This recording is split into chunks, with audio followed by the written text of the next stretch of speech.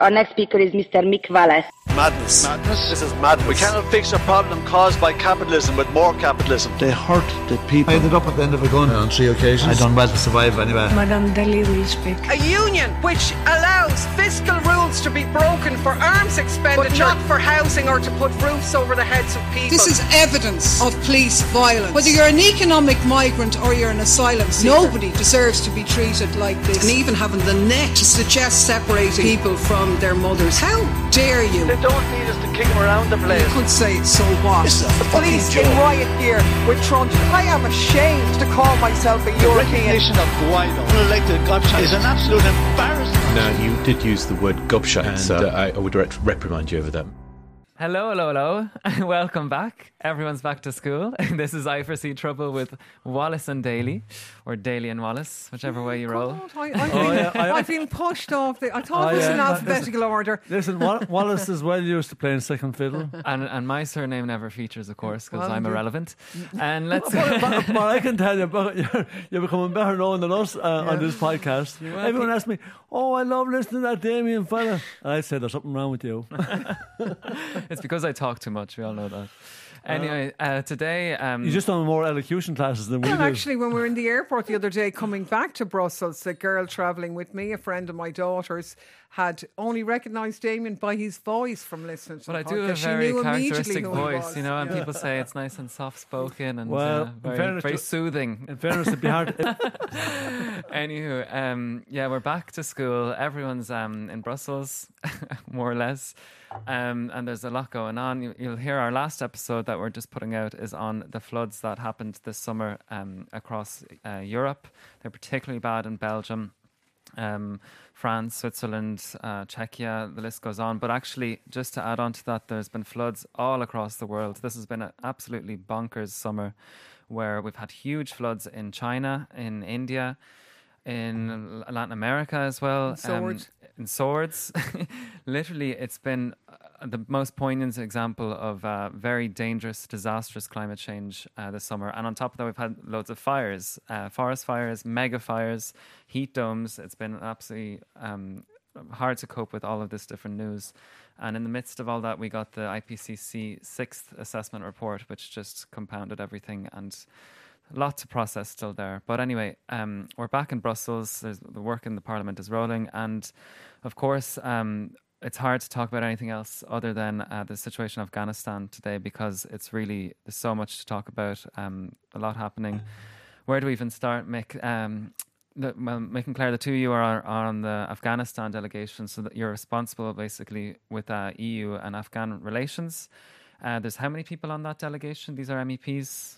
There's only a handful, There might actually. be about 10 on it, but I think there was 12 or 16. But So there was never more than 4 ever turned up. Yeah. But obviously, there's one So- next week now, so there'll probably be. they'll all turn up. There won't be But seating But room anyway, for them all. you two have been very key people on Afghanistan in general since the start of the mandate, and of course the engagement in that is only going to continue now for the rest of the mandate. There's a lot to go through, but tell us a bit about first, before we go into what's happening in Afghanistan, just tell us about this delegation and what you do and what's the story I think there? the first thing to say about it is that it's the smallest delegation in the Parliament. Now, these are groups that MEPs can join at the start of the year. You opt for which one you want. But the fact that Afghanistan was the smallest one means it was the one that people had the least interest in. And both myself and Mick had asked for it, so we were delighted to be on it. But it's a reflection of the lack of attention, and it's symptomatic of exactly what's happening now, that nobody was engaged or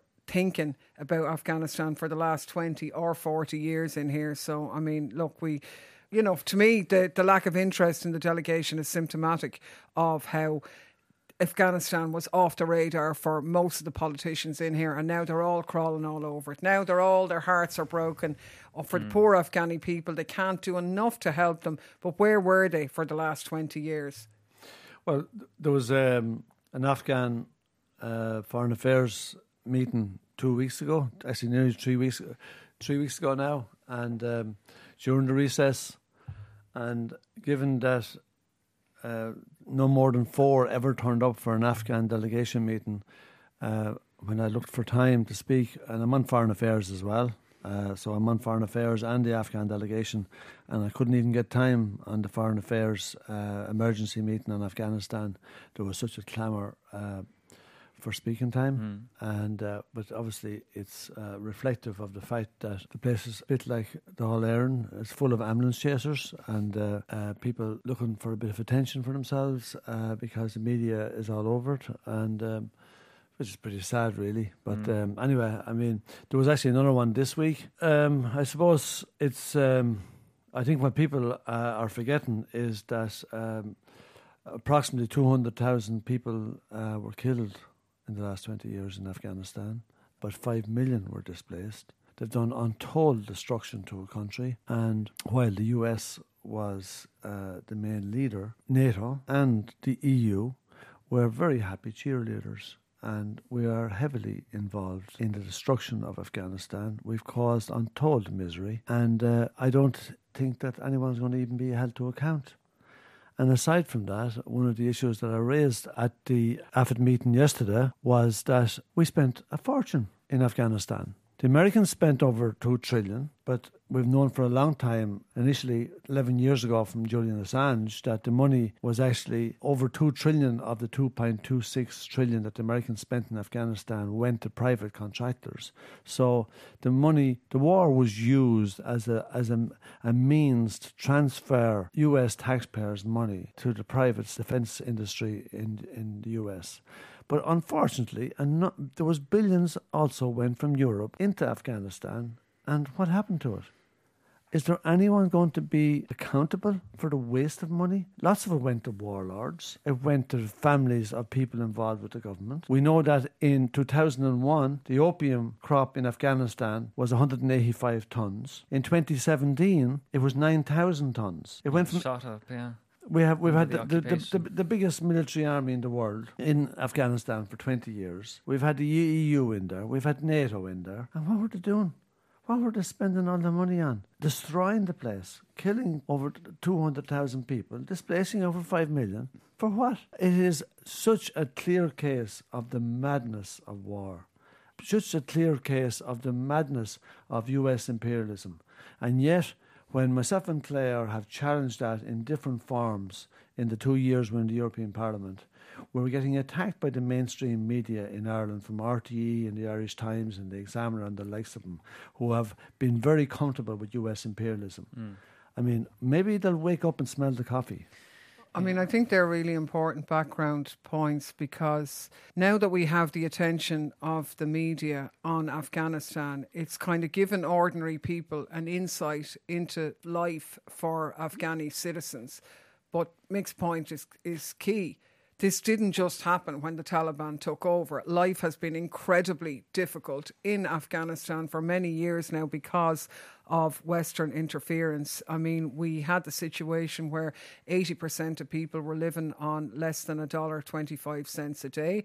Actually, you wouldn't think it, but Afghanistan last year was the second worst place in the world to be a woman. It's probably going to be first now after the Taliban. Yeah. But listening to some of the commentary, you think it went from being a sort of a bastion of peace and tranquility to utter horror. And that's the way the West is posing it, like that you had the West there, our values, which I find really offensive. Like, even when they talk about getting the people out who helped the US and the EU, the translators and that, who of course were in danger, and we fully support the need to evacuate those people. But when the European Parliament talks about they were there defending our values, how dare you? Like, you're operating in a sovereign state. They were there because they wanted to, whatever, work with women and, you know, have girls educated. But our values, as if you people in the EU have a monopoly on values, when in actual fact the West was in there to really, you know, boost the arms industry. They were never there for women's rights or anything like that. So, I mean, on the one hand, I think it's important for people. I'm kind of torn, you know. I'm kind of torn between, on the one hand, being glad that people are now finally tuned into Afghanistan, and then being really annoyed, saying, where were you for the last 20 years? But it is an indication of the role of the media now, that if the media did really inform the public, we could have a very different outcome, because people in Ireland have been really an outpouring of sympathy and humanity, putting pressure on the Irish government to try and increase the numbers that we should take into Ireland who are fleeing from the situation, women and girls who are unsure about what their future will be under the Taliban, and maybe we need to explain why they're fearful. What are the Taliban? What did they do before? Because this is the basis of people's fear. But we also need to explore, well, will they be the same again? And for all these people in here who say, well, I can answer that question for you now, if you want to bet on it, well, actually you can't, because the future hasn't happened. We don't actually know what Taliban in the new era will be. They're basically the same. But, you know, changing the way you deliver your message can be the difference between, you know, a pretty bearable life and, an Islamic emirate where, you know, people are locked up in their houses. And that means a hell of a lot of a difference. And we actually don't know. I mean, from what they've said so far, it's an open question what way they will be. Yeah, I mean, when the Taliban came to power in 96, they grew out of the Mujahideen, which were formed in the early 80s, funded by the US and Saudi Arabia. And people like to forget that it was the US that actually created the Taliban and Al-Qaeda by building up the Mujahideen at that time. And I pointed out in my contribution at AFID, at the Foreign Affairs Committee on Wednesday, that before the Americans started funding the Mujahideen at the beginning of the 80s, half the people in university in Afghanistan were women. There was 70% of the teachers in Afghanistan were women, 40% of the country's doctors were women, and 30% of the civil servants were women. Now, this was before the Americans got involved in the place, and the reason the Americans got involved in the place then was because there was a socialist government there that was friendly with the Soviet Union at the time. Now, in response to the growth of the Mujahideen, the Soviets, to their detriment, went into Afghanistan, and they suffered badly there, and they shouldn't have went in there. It was illegal. They had no business there, and they were invading a sovereign country. And just the same as we would criticise the Americans for doing that, we would criticise the Russians when they do it too. And it done serious damage to Afghanistan. But the end result of it was the socialist government were thrown out, and by 96 the Taliban were in power, and they were brutal and they were horrific to the rights of women. And obviously in 2001 the Americans invaded it, not because they cared anything about the women of Afghanistan, but because it was a response to 9/11. And while there was 19 people found to have been involved in the 9/11 attacks in America at that time, none of them came from Afghanistan. 16 of them came from Saudi Arabia, but given that they're a friend of Europe and the US, they weren't going to bomb Saudi. So given that bin Laden, who is a Saudi as well, was in Afghanistan at the time and hiding, but he actually didn't stay in Afghanistan long. He actually just moved into Pakistan and survived for many years after that. But the Americans used it as an excuse to invade the country. The Taliban were willing to hand them over, right? Exactly. Well, you see, the Taliban actually in 2001 said that they wanted nothing to do with bin Laden. They told the Americans that they could hand him over to a third country, but the Americans said, no, we want to invade. So they what basically the point was, they said, well, show us, we want him tried in a court. We're not in favour of extrajudicial sort of killings and that. Get the evidence, show us the evidence that he was involved, and then we'll hand him over to a third country. And they never did, And so there's so much to talk about with the American invasion of Afghanistan. There's a lot behind it. I think we all agree that the human rights, especially of women, was the kind of retrospective plastering over the kind of justification for it. But of course it was about the war on terror, a lot about Bush's electability, even a lot about funding the arms industry. Talk us a bit more behind the dynamics of the invasion. The official excuse, I think, was that they were going in to take out Al-Qaeda. That was what Bush had said was the reason for the war. But the Taliban were willing to give up Al-Qaeda. And I think it's important for people, the Taliban and Al-Qaeda are not the same. The Taliban and ISIS are not the same. And largely in the Western media, you would think that they are. The Taliban are actually native to Afghanistan. Like their reign has always been just in Afghanistan itself. That's where they're operating. They're not interested in bringing a jihad around the world. They're not recruiting foreign fighters. They're Afghani tribal people, and they come from Afghani society. Yeah, well, I mean, as you've made it, the point you've made earlier is that have they changed? We don't know yet.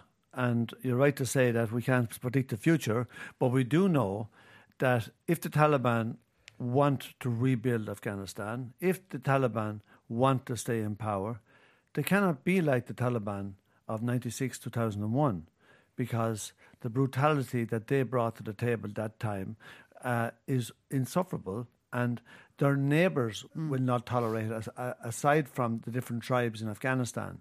And the Taliban, if they are going to survive in power in Afghanistan and get an opportunity to rebuild the country, they are going to have a good relationship with China, Russia, with Iran, with Pakistan. They're their neighbours.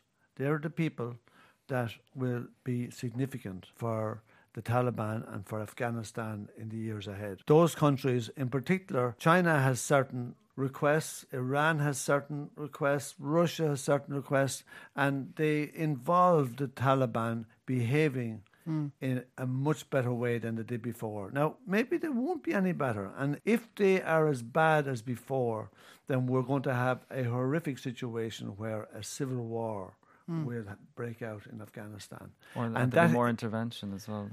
Well, I'm not so sure. They'll be slow. Everyone will be slow to go back in there, right? But a civil war could begin because there's an awful lot of powerful entities. A lot of these warlords have a lot of clout. And if the Taliban are bad, there will be problems big time. Yeah. And a civil war in Afghanistan would be the worst scenario for everybody. In particular for the people of Afghanistan, it would be bad for the countries that neighbour it, and it would be bad for the whole of West Asia. So in that sense, like, there does seem to be moves afoot, like, for the Taliban to come up with a government that at least includes some of these other tribes and other interests who formerly were on the side of the Afghan government. Now, of course, as an aside, the Afghan government has been totally exposed as being utterly corrupt and unrepresentative. And in fairness, we've done programmes on that before, so it was no news to us. A bit of a shock to the European Union, but it shouldn't have been, because the evidence was there, and Ghani, the president himself,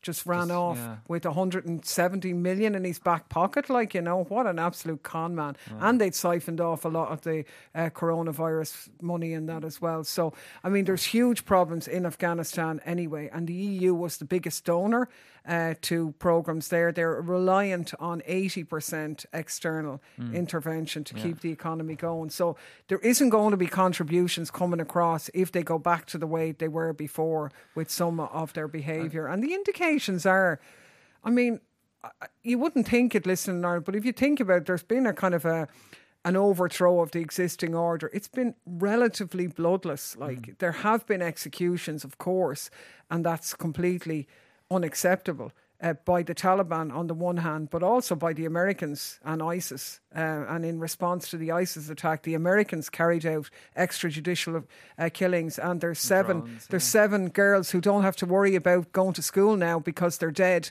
thanks to the Americans in response to that, you know. Yeah. So I mean there was 7 children killed by an American drone in the last week, and you don't hear about it. And I have heard no mainstream media cover it. I mean, how bad? 7 children taken out by the US drone, and they won't talk about it. But another thing, a dimension that we haven't really touched on yet, which I find really nauseating, is now, I suppose Claire's point about Ghani leaving with $169 million in suitcases, and he actually left $2 million in the airport by mistake. They had so many suitcases. They lost 2 suitcases and they left $2 million in cash in the airport. But there's a good chance that this is EU money. Are they going to chase it? Are they going to get it back? He's in the UAE at the moment, a state with friendly relations with the European Union. Are they going to look for the money back? Unlikely. And listen, because the Afghani people could do with it. There's a humanitarian catastrophe, a drought. Listening to the MEPs at the Foreign Affairs Committee on Wednesday, you have to be struck by the fact that they were gutted that the Americans pulled out. I was glad the Americans pulled out. They should never have been in there in the first place. Yeah. The EU had been exposed by the American withdrawal.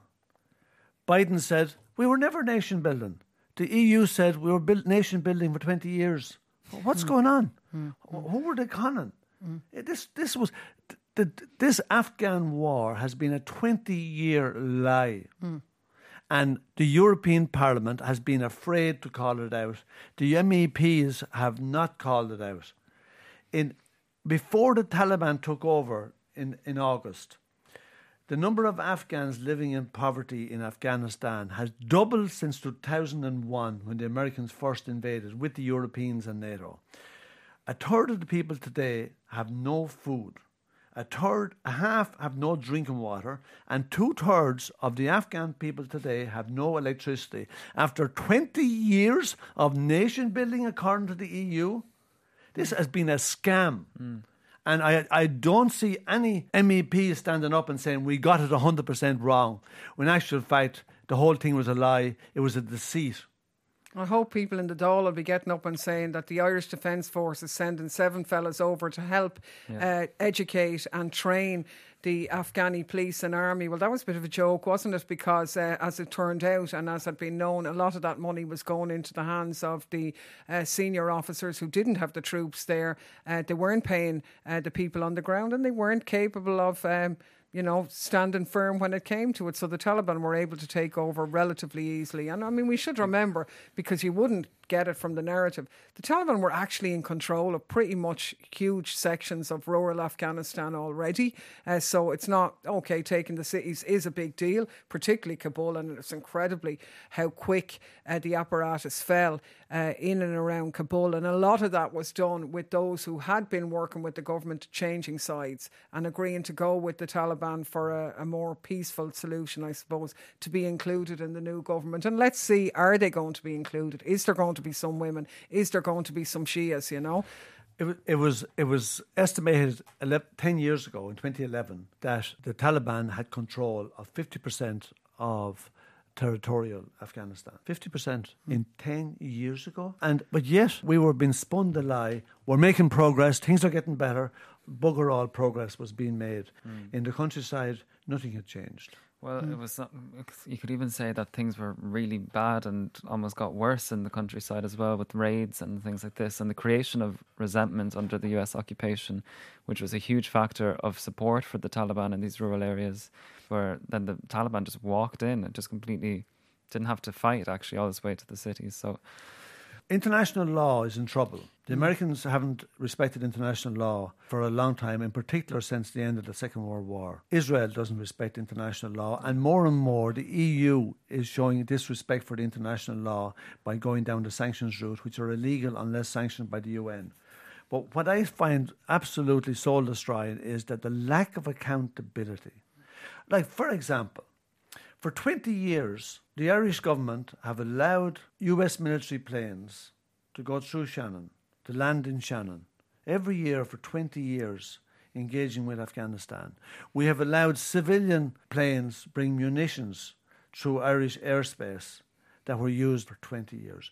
Who made those decisions in Ireland? And all the government sense, the Fine Gael, Fianna Fáil, the Greens and Labour, that signed off on allowing this to happen.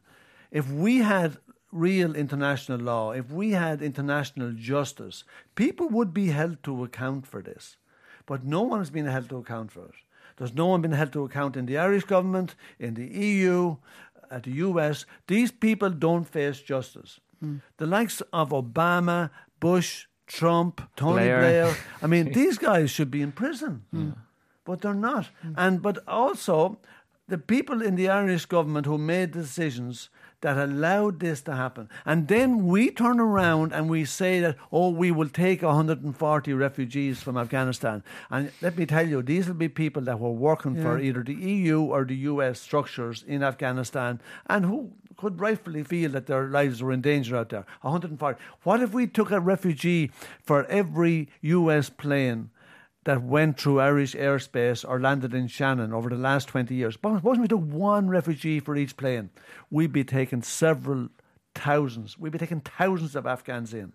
Thousands, not 140. Tens of thousands, We're a joke, we are. And the Irish media are as scared to call it out. They will not call the truth about it.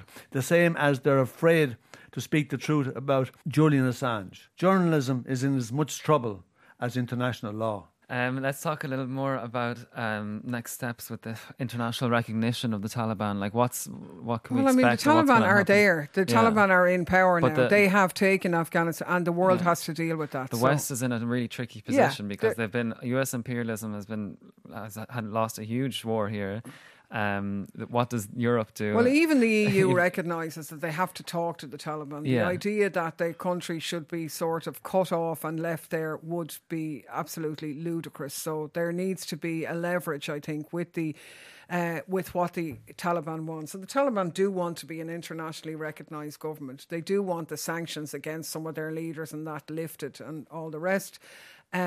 So that kind of leverage can be played, and they will need money and help because a lot of the Taliban fighters are very poorly educated. They wouldn't have the ability to run the economy, and actually when they were in power before, things were really bad and the people were turning against them because they couldn't deliver for people. And with the economic situation in Afghanistan being catastrophic because of the drought on top of the wars, I mean, let's remember, Afghanistan has been the most dangerous country in the world for the last number of years. So there's so many problems already there. So the international community can't walk away from that. There does have to be a humanitarian response. But I think Mick's points about learning the lessons are key because the narratives are saying, yeah, there were problems over the last 20 years, but we don't need to deal about that now because we need to deal with the humanitarian situation now. And yes, we absolutely do need to deal with the humanitarian situation now. Ireland does need to take more. The EU has 35,000 applications for asylum from Afghanistan at the moment. That's absolutely nothing. It's 0.1% of the Afghani population. Most of the refugees and the people desperately trying to flee are going to end up in Pakistan and Iran, and there is going to need to be help there. But there is going to be mixed right. The people getting out and getting the help and getting on the planes are the ones who are connected, and they do need help, and I'm not begrudging them or anything. But there are families of Afghani people all over Ireland who are desperate to get their relatives out there. The Irish government needs to expand the criteria for family reunification. A lot of people have responded generously to offer to help fund families to come over, a bit like the time years ago with the Vietnamese or the boat people. We need to, respond and deal with all that humanitarian things, but we cannot have the solution being an EU army. We have to learn. Can you imagine Joseph Borrell's answer to the biggest army in the world being defeated by the Taliban, who are now, they were going to surrender 20 years ago. Now they're in power, but better armed and secured than before. And much Joseph Borrell's answer is, well, the EU has to develop its own army now. You could not make that up. Yeah, I mean, so much for not learning the lesson. Militarisation of the planet is not a positive thing. The militarisation of Europe is not a positive thing. And you would like to think that they would learn some lessons from the total mindless destruction that has taken place over 20 years and their failure to listen to anyone that was prepared to highlight it, like Assange. Well, look, I mean, I think everybody now knows that this has been a disaster, but actually that knowledge was already out there. And I mean, Julian Assange, who is facing trial for extradition to the US, where he faces 175 years in a maximum security prison. He's already in a maximum security prison where he's held for telling the truth about this. So he gave that evidence publicly. I mean, WikiLeaks released nearly 100,000 field reports from soldiers on the ground from the war in Afghanistan dating between 2004 and 2010, which showed exactly what everybody knows now. But he was saying it then. And this truth teller is the person whose life is in danger for exposing war crimes. So what we wanted to do now was to go back a bit and look at some of the interviews and press conferences from 2010, basically to listen to Julian's own words, to remind ourselves that even now that the US has withdrawn from Afghanistan, the war on journalism is still going on. It shows the power of journalism, but it also shows what can be learned. And I mean, we should deal with that because here's a clip from Julian talking to The Guardian about the significance of the documents that he published. The significance of this material is both the overarching context, that is, it covers the entire war since 2004, and individual events which are also significant. It includes detail about how the war is supported in various ways. So how the political class in Kabul interfaces with US military and intelligence, how the corruption is spread through that community, but also how the war is mediated by Pakistan. The next clip is actually from a press conference in July 2010 when he launched the documents. We wanted to include this because while the mainstream press wanted to focus on the big atrocities in the materials, Julian also wanted people to recognise that the small events were also important, that they all add up, and that it was the war itself that was the problem, not just the mass killings. I'm often asked this question: what is the most single damning revelation? What is the thing that is easily capturable? The single event, the single personality, the single mass killing? But that is not the real story of this material. The real story of this material is that it's war. It's one damn thing after another. It is the continuous small events, the continuous deaths of children, insurgents, allied forces, the maimed people. Search for the word amputation in this material, or amputee, and there are dozens and dozens of references. So this is the story of the war since 2004. And like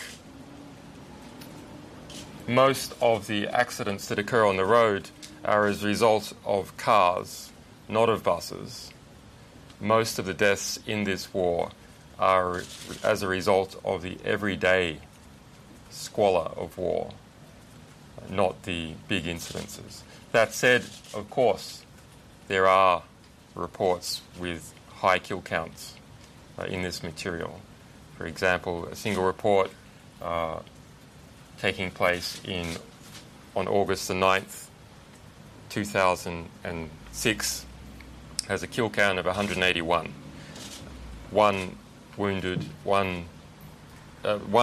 zero detained. What is the circumstance behind that report? Well, it's part of Operation Medusa, but the full circumstance is not yet known. According to the report, an AC-130 gunship, there's a cargo plane which has been fitted out with cannons all along one side, circled around for 3 hours and killed 62 of those people. If we add up all the deaths in that report, we get about 80. The deaths of the other 100 are still unexplained. There are many reports like that. They look very suspicious, but the full details are not yet explained. We can see the behaviour of Task Force 373, a Special Forces assassination squad, a kill or capture squad, involved in pursuing the JPEL, the Joint Priority Effects List, a euphemism for the US assassination list, kill or capture list in Afghanistan. There are many events associated with that, some that resulted in the deaths of one that resulted in the deaths of 7 children, and others that resulted in the deaths of a number of other innocents. For that list, we can also see how people get on the list. They seem to be recommended by regional governors in Afghanistan or by intelligence authorities, often with, it appears, little evidence and, of course, no judicial review. It is up to a court to decide clearly whether something is, in the end, a crime. That said, prima facie, there does appear to be evidence of war crimes in this material. I think it's kind of equally frightening and shocking to be sitting here listening to this, you know, when you know that Julian is in Belmarsh, when you know that the truth was out there and spelt out so powerfully, and we had another 10 years of death and destruction because of that information being ignored. And I think the next clip that he made at an anti-war rally in 2011 was really powerful, because he explained that it wasn't about helping Afghans, it was about business. Because the goal is not to completely subjugate Afghanistan. The goal is to use Afghanistan to wash money out of the tax bases of the United States, out of the tax bases of European countries, through Afghanistan and back into the hands of a transnational security elite. That is the goal, i.e. the goal is to have an endless war, not a successful war. It's important to remember how the United States government responded to these publications almost immediately. People forget how committed the Obama administration was to the war in Afghanistan. And here is Jeff Morrell, the Pentagon press secretary, responding to the WikiLeaks in August 2010, just after they were published. These documents are the property of the U.S. government and contain classified and sensitive information. The Defense Department demands that WikiLeaks return immediately to the U.S. government all versions of documents obtained directly or indirectly from the Department of Defense databases or records. WikiLeaks' public disclosure last week of a large number of our documents has already threatened the safety of our troops, our allies, and Afghan citizens who are working with us to help bring about peace and stability in that part of the world. Public disclosure of additional Defense Department classified information can only make the damage worse. The only acceptable course is for WikiLeaks to take steps immediately to return all versions of all of these documents to the U.S. government and permanently delete them from its website, computers, and records. Just make sure about something you just said, and it's a technical cyber question, I guess. You said return to their rightful owners. So these documents belong to the United States government. They don't belong to WikiLeaks. They don't belong to anyone else. Bit mad when you hear him saying that it was WikiLeaks that was threatening the safety of American troops and Afghan citizens, and that it was WikiLeaks that was damaging their peace and stability efforts. My God, but Julian was well able to answer that one. We're familiar with groups whose abuse we expose, attempting to criticise the messenger, to distract from the power of the message. And we don't see any difference in the White House's response to this case to the other groups that we have exposed. We have a harm minimisation process. Our goal is just reform. Our method is transparency, but we do not put the method before the goal. We have a serious endeavour. We do things in policy. We do not do things in an ad hoc way. So far, our harm minimisation procedures have always worked. To our knowledge, no one has ever been physically harmed by the material we have released, even though we have caused the change of governments and many other serious reforms. We have tried hard to make sure that this material does not put innocents at harm. All the material is over 7 months old, so is of no current operational consequence, even though it may be of very significant investigative consequence.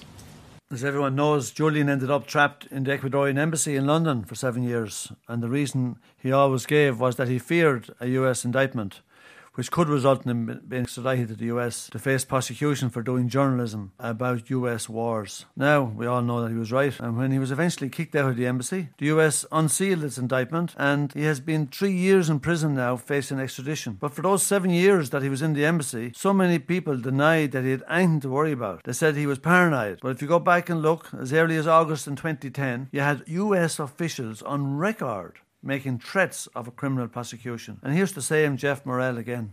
Could it involve legal action as the next step? Well, I don't want to speculate as to what it could involve. Obviously, this is a matter that has gotten the attention not just of this department, but of the entire United States government. As we've talked about before, the Secretary of Defense brought the FBI into this investigation very early on. The Department of Justice is also involved in this matter. So those are two entities which have the authority, the wherewithal, should they choose to approach this through the legal system.